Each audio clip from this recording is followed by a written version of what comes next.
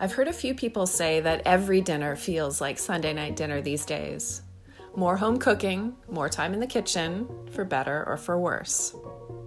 COVID-19 is making it impossible for friends and extended family to eat together, and I miss hanging out and sharing food. I keep wondering what other people are seeing out their windows and what they're cooking for comfort. So I asked some of my favorites, some of the people I admire, to record themselves in their kitchens. Here's a glimpse of what these days are like for them. I'm Suzanne Hancock, creator and host of the Sunday Night Dinner podcast, and there's a new episode of Kitchen Windows every couple of days. You can listen to past episodes, including Miriam Taves, Julie Van Rosendaal, Claudia Day, and Don Kerr, wherever you get your podcasts. Just look for Sunday Night Dinner and subscribe so you don't miss any. Up soon, musician Sarah Harmer, spiritual care practitioner in the ICU at Toronto General Hospital, Suzanne Robertson, filmmaker and creator of the culinary adventure show From the Wild, Kevin Kossowan, and musician Lou Cannon. Today's episode features chef Suzanne Barr, past owner of restaurant Saturday Dinette, head chef at True True Diner, social advocate, and judge on Food Network's new show, Wall of Chefs. Hey guys, it's Suzanne Barr here, coming from my kitchen to wherever you are, from my kitchen in Toronto, Canada. It feels good to be talking to you. In the house right now with me is Mr. Junior Chef, sous chef, Mr. Miles. We're calling him Mr. Miles, who's about to turn 5, and my partner in crime, Johnny. And we are having some really, really, really incredible memories and some really challenging moments. I think it's the best of all of it. What are we doing to stay busy?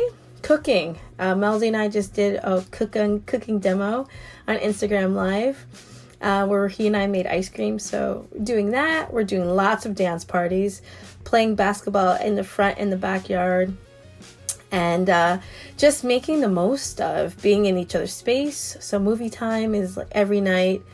We sit down to a movie, whether it's through Disney or whatever it might be through, and just really just sit next to each other and just cuddle and get cozy, comfy, and grab some snacks and just really get lost in the moment. And then bedtime comes shortly thereafter, and then the next day. Most of the times in the morning during the week, we've been doing our homeschooling, and that's been challenging but also really interesting. The most comforting dish that I would say that I've been really enjoying to make during this isolation is grilled cheese. I literally just made one for Miles before I did this audio recording, and the ingredients that we use is a nice sharp cheddar cheese, but of course unsalted butter.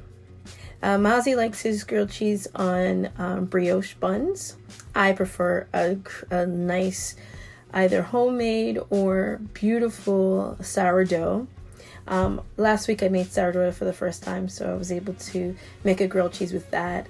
And then we received our delivery from one of our food services that we've been working with, the Good Food Box, which is through the Food Share Toronto, and they delivered one of their beautiful beer-made sourdough. So sourdough, cheddar cheese, butter, frying pan, and at times you can add a little bit of mushrooms or onions, but if you're keeping it quite simple, like the way I keep it simple for Milesy, it's bread, butter, cheese, and my pan. My kitchen, what does my kitchen look and feel like?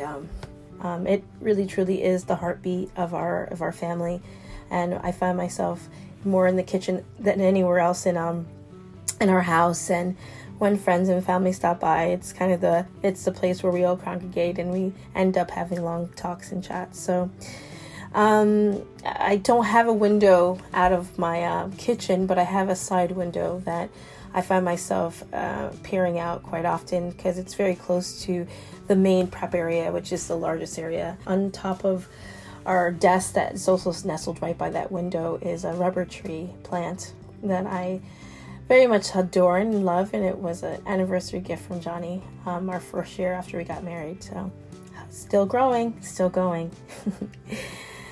Why is Sunday night dinner so important to us in our household?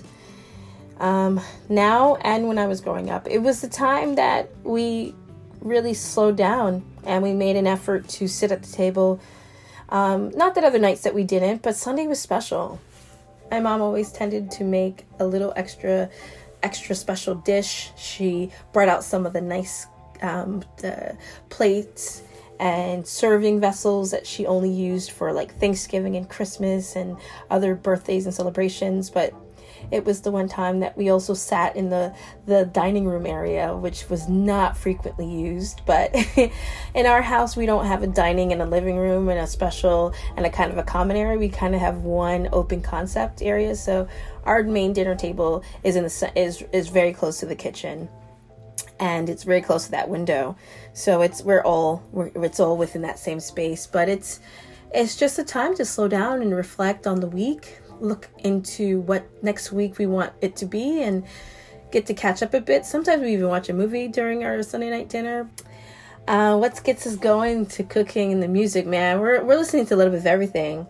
This morning we were listening to a classic Outkast track, Hey Ya. We've put together a little Mr. Miles music playlist. On that, he's got the Neptunes' Happy. He's got a little Justin Timberlake. He's got one of the songs from Sing. He's got Ring Around the Rosies, you name it. We've got a little bit of everything. I find that he is asking me, Mommy, can we call our aunties and uncles and have a dance party? Because I've been staying up pretty late doing dance parties on Instagram Live. So I'm definitely, grateful for the music in our house. I'm super excited about this time with you guys. And we're going to see you very, very soon. Bye.